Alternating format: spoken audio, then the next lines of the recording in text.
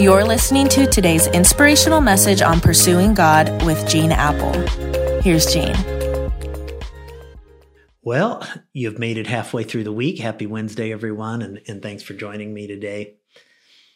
Have you noticed it's not hard to tell when people are uptight? It's easy to spot them. In fact, if you look around at work, at school, in our neighborhoods these days, there's a lot of uptight people, uptight over the economy, uptight over inflation, uptight over vaccines, uptight over coronavirus, uptight over politics, uptight over relationships. Matthew chapter 6 actually records for us how one day Jesus was speaking and he recognized there were some anxious, stressed out people milling around in the crowd. And when Jesus saw this group of very anxious people hanging around, he thought, I need to talk to all these uptight people.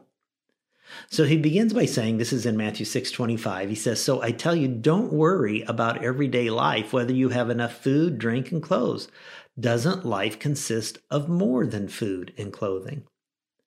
And then Jesus gives us two examples of how our perfect Heavenly Father provides. Yesterday, we looked at the first example of how God provides for the birds of the air. Jesus said, learn a lesson from that little bird. Birds don't worry if there'll be enough cockroaches or worms tomorrow. You see, built into that little bird is a basic reliance on the perfect Father. Every day, that little bird banks on this perfect Father's character, this perfect Father's identity, this perfect Father's providing hand. And every day, the bird learns again that the Father won't let him down and can be trusted. This little guy has learned to trust the Heavenly Father to take care of him one day at a time. So then Jesus gives a second example that we come to today for people who aren't into birds. This is for those who maybe are more horticulturally inclined. Jesus says, look over here at a little flower, a lily. You see it, the one kind of swaying back and forth. It has its lovely petals outstretched to heaven. Check out this little flower. It doesn't have any contingency plans. It's not on the brink of emotional collapse. It's not in a frenzy about how it looks, and yet it's stunning in its beauty. It's never had an appointment with a fashion consultant. This little flower knows that God is going to provide its needs. He'll rain on it. He'll cause the sun to shine on it. This little flower has learned over time that the good Heavenly Father's character can be trusted, and his identity is sure, and his provision is real. God wouldn't think of letting the little flower down. And Jesus says, Matthew 6:30, and if God cares so wonderfully for flowers that are here today and gone tomorrow, won't he more surely care for you? And of course, that's a rhetorical question. Of course he will. The flower will come and go, but you're valuable in an ultimate sense, an eternal sense. You see, there's an unmistakable connection between love and provision.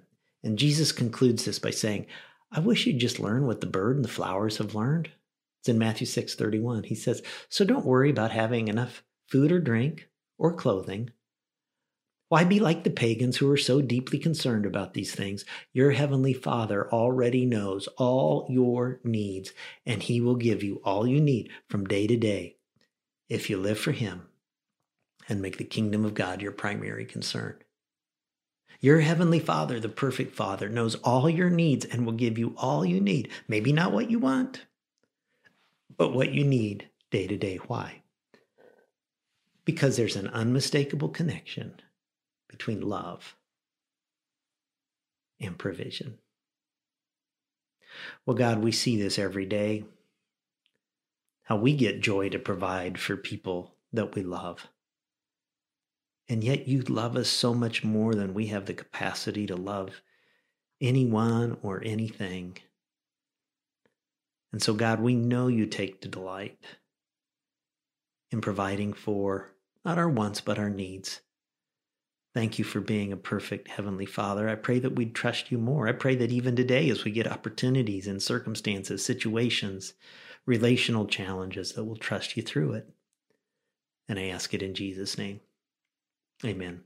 Amen. Hey, thanks for joining me today. We'll do it one more time tomorrow.